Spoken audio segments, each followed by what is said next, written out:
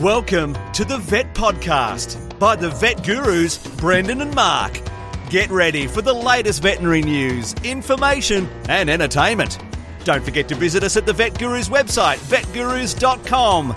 Now, sit back, relax. It's over to the Vet Gurus, Brendan and Mark.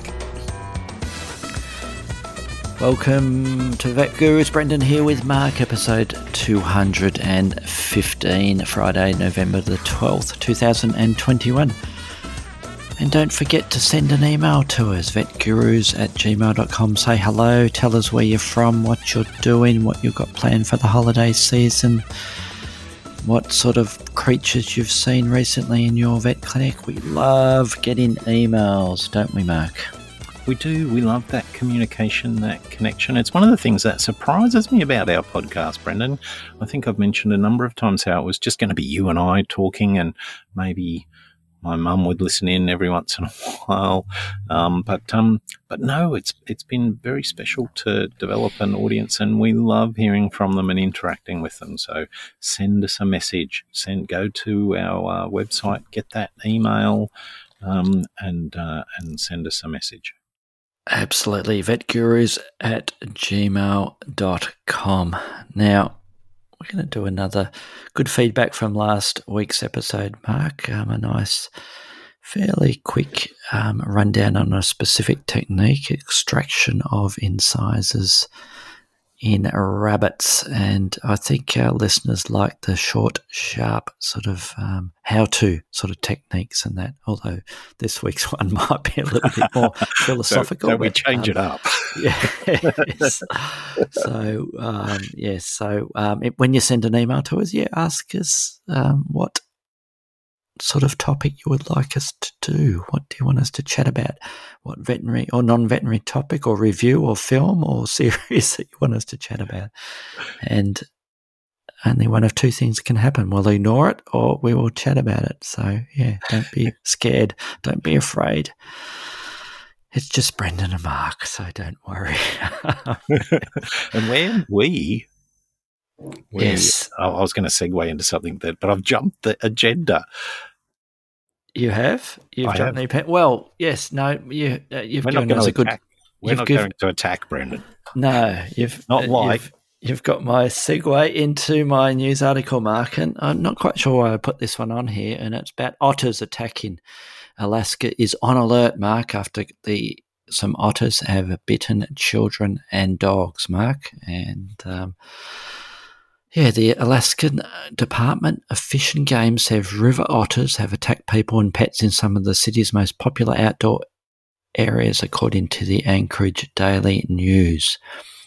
And officials have asked people to be extra careful, Mark, when they're around rivers, creeks and lakes along the city's green belt. And a woman was bitten this week while rescuing her dog from a similar group of river otters at the university, where another mother told the Anchorage Daily News, Mark, that her son, a 9-year-old boy, was taken to the emergency room and had a rabies shot and treatment after being bitten several times near a duck pond. And he has 2 fang marks on his back thigh and one on the front thigh of each leg, said his mother there, Mark. So you've got to be careful about these otters, Mark. But, I haven't seen any otters in the wild, Mark. I haven't. But I think they're pretty cute animals, but... steer clear of them, take photos of them, don't go swimming with them. That's my recommendation, Mark. That's my takeaway from this story there, Mark. Authorities said the otters would be tested for rabies, which could explain their aggression, though there has been no recent reports of rabid otters in the region. I think that my understanding is that in a number of parts of the world, otters are making a bit of a comeback. And when they do that, they come into more they're sort of adapting to some urban environments. And that's not a surprise as we make more water features in our urban environment. So I just think it's an intersection thing, like people are more likely to come into contact with them. I hope that there's not a rabies issue, but I just worry that it's going to be an ongoing problem, Brendan. Yes, and speaking of otters, Mark, our second news story is about otters as well, isn't it? Well, this one's about sea otters and how, once again, we've been making a little bit of a theme of the interconnectedness of the world. And this is an interesting one where, a predator, the sea otters are well known for diving down into eelgrass beds and collecting clams and mussels, and everyone will have seen those pictures of them lying on their back, floating on the water, and smashing the mussels open with a stone or whatever. And this article uses the word scarfing them down. Once they've cracked the mussel open, they scarf it down. I don't know whether that's a technical word or whether just a bit of literary license. But the interesting thing is that eelgrass meadows where sea otters live are better because the otters dive down, they use their sensitive whiskers to find the mussels, then they dig them out, leaving a little bit of a divot, an empty space. And those empty spaces in the seabed allow seedlings to take root, and thereby they enhance the genetic diversity of that seagrass bed and make it more stable and resilient to other effects. The beds where otters are not, they tend to grow denser, and they grow by stolons, by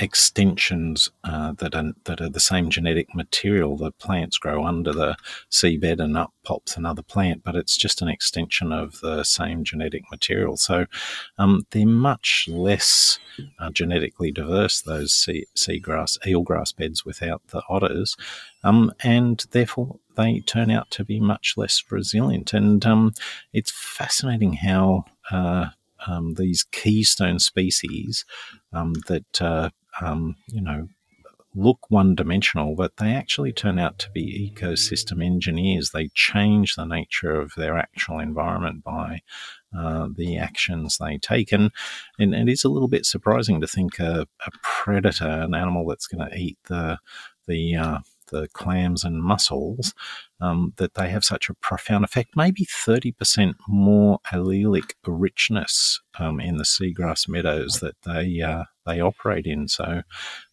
it once again points to the complexity and interconnectedness of the wild world, Brendan. Yes. And you just made me hungry then, Mark. I think I need to scarf down some dinner after we've recorded because I still haven't had my dinner. Scarfing, yes. Well, good story, Mark. Good story. That's all I'll say. I'll say one other thing. That was from, and we'll link to it at vetgurus.com for this episode. That was from nationalgeographic.com. And as usual, the presentation and the layout of this particular article, including the pictures, were fantastic. So, yeah, they certainly do a good job. And we've mentioned it before about how it's a visual feast, isn't it? The articles on National Geographic. So there you go. They draw you in with that imagery. They certainly do. Well, I think with that, Mark, I don't think do you have a review for us this week? Not this week.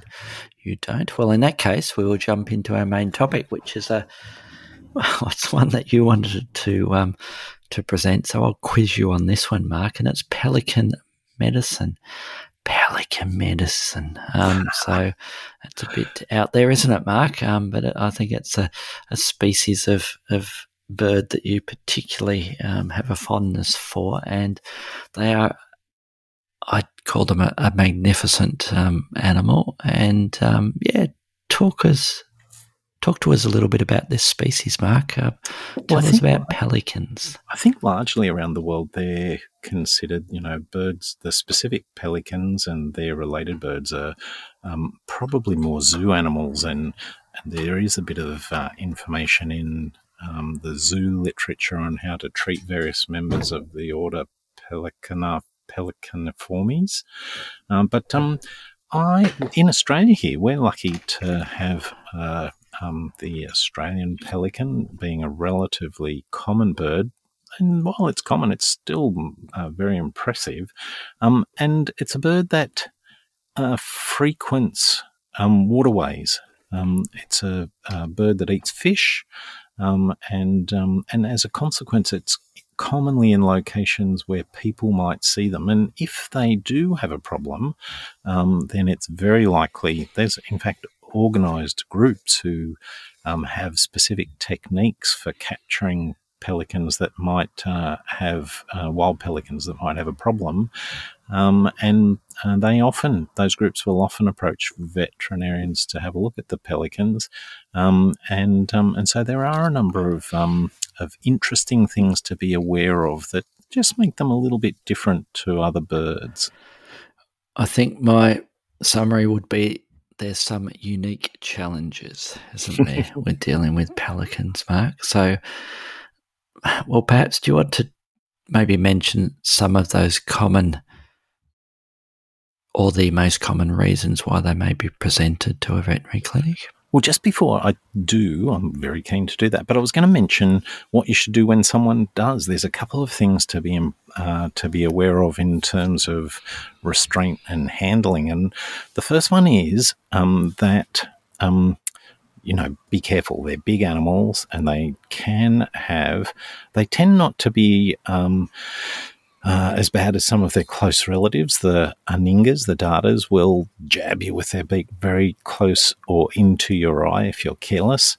The pelicans are a little bit slower than the darters, and so that's not so much of a worry. But their beak has on the inside of it some bread knife-like qualities, which slice the fish they eat up and hold them in place.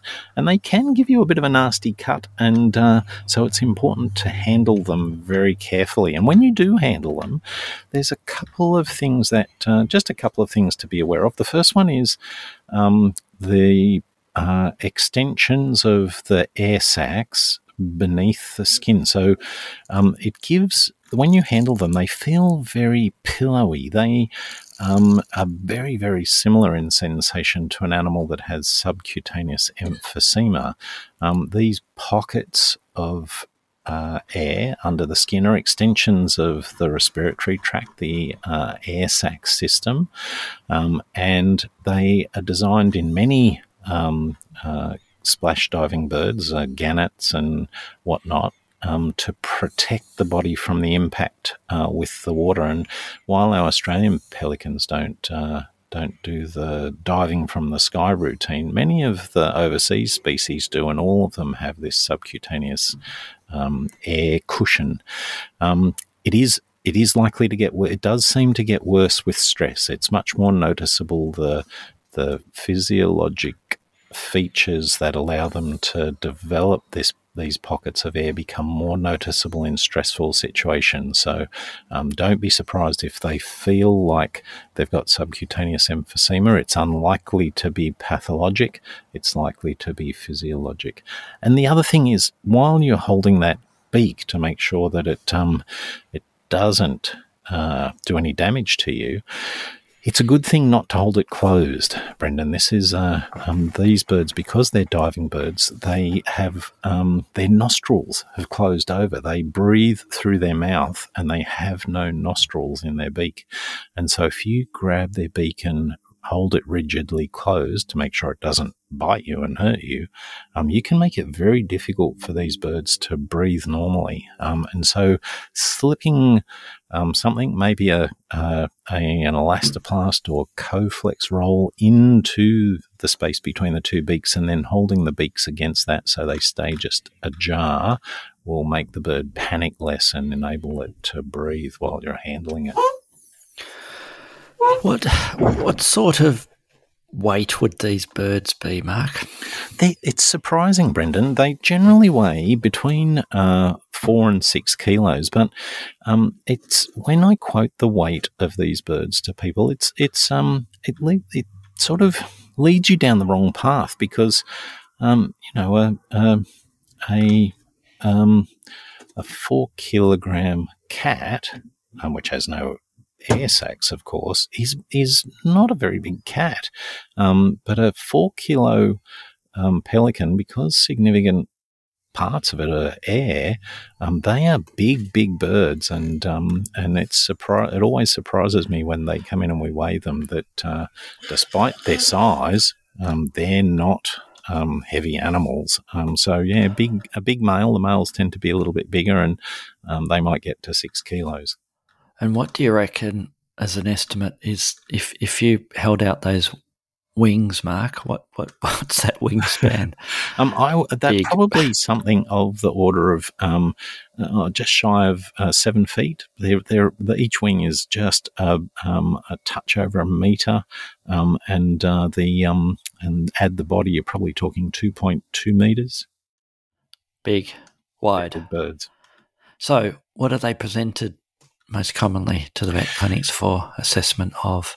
Well, there's a couple of common things. The first one is a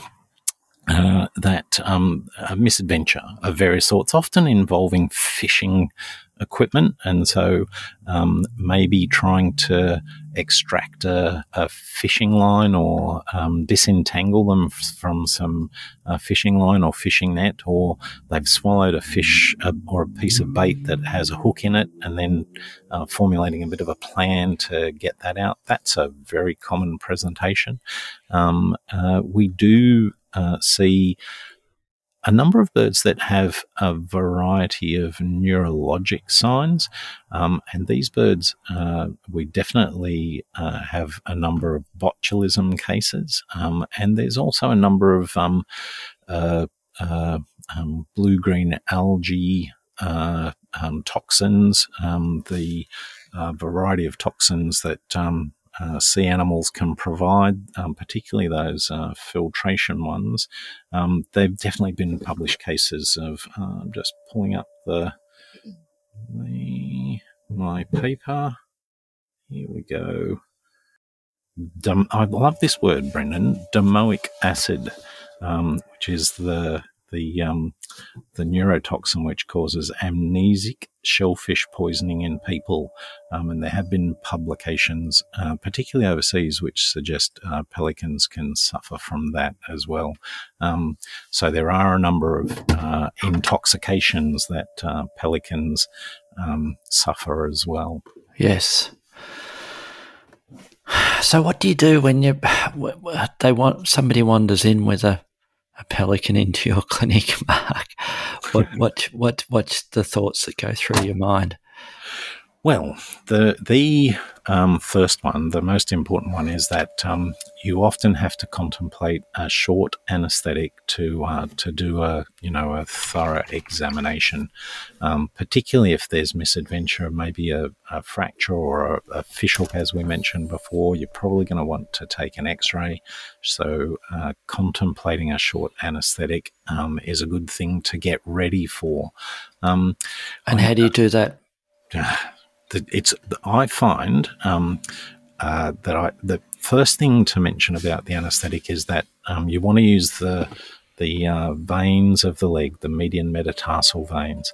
I struggle very much. The big wings are very hard to gain venous access, and those areas of subcutaneous gas make it very difficult to gain access to the jugular. So go straight for the veins of the legs, and fortunately for us, those veins are generous and easy to access, and we regularly catheterize those in the first instance rather than, so we can get repeated intravenous access.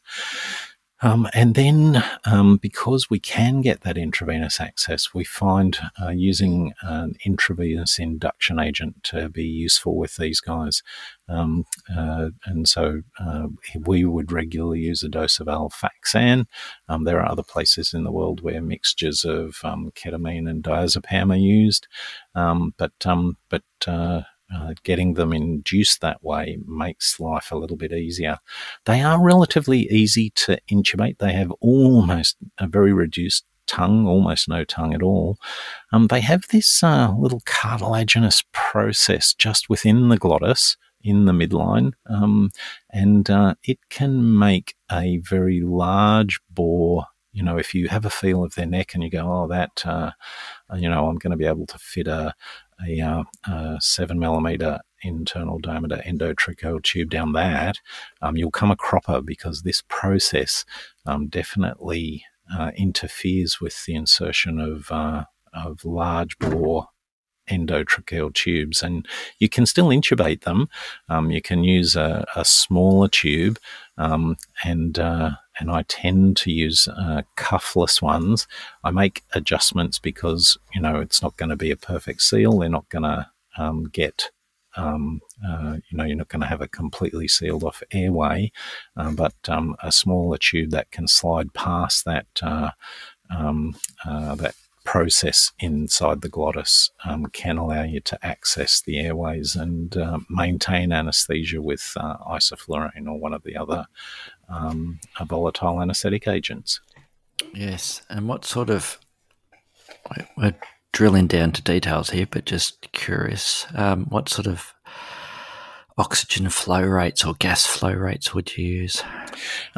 So I would normally be using something of the order of 2 litres per minute as our oxygen flow rate. My logic being that that's going to be above minute volume, and therefore it will overflow out through the space beside the cartilaginous process, and we'll be able to maintain the concentration from the machine. If we go much lower than that, then we're going to allow some room air to sidle in beside the tube and dilute the anesthetic gas.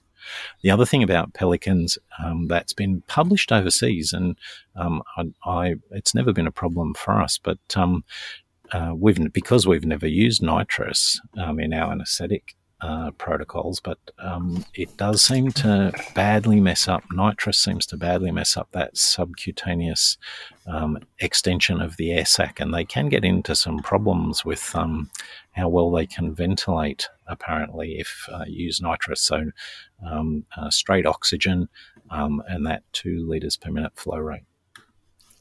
Excellent. Any other unique challenges, Mark, that pop into your head about these birds? Well, I think the only other one I was going to mention was that one of the common reasons we see them is because they present with those neurologic conditions, particularly botulism. And the good news is that for at least for a majority of the birds, there's a good chance that they will recover from those toxicities. But they do need some extended time with carers. They need to have repeated blood tests to make sure they're not developing complications, maybe aspergillus or bacterial infections. We do maintain intravenous catheters in those birds for 2 or 3 days at a time. So it's important to really practice aseptic technique in getting those catheters in place, because they're going to have to last a long time.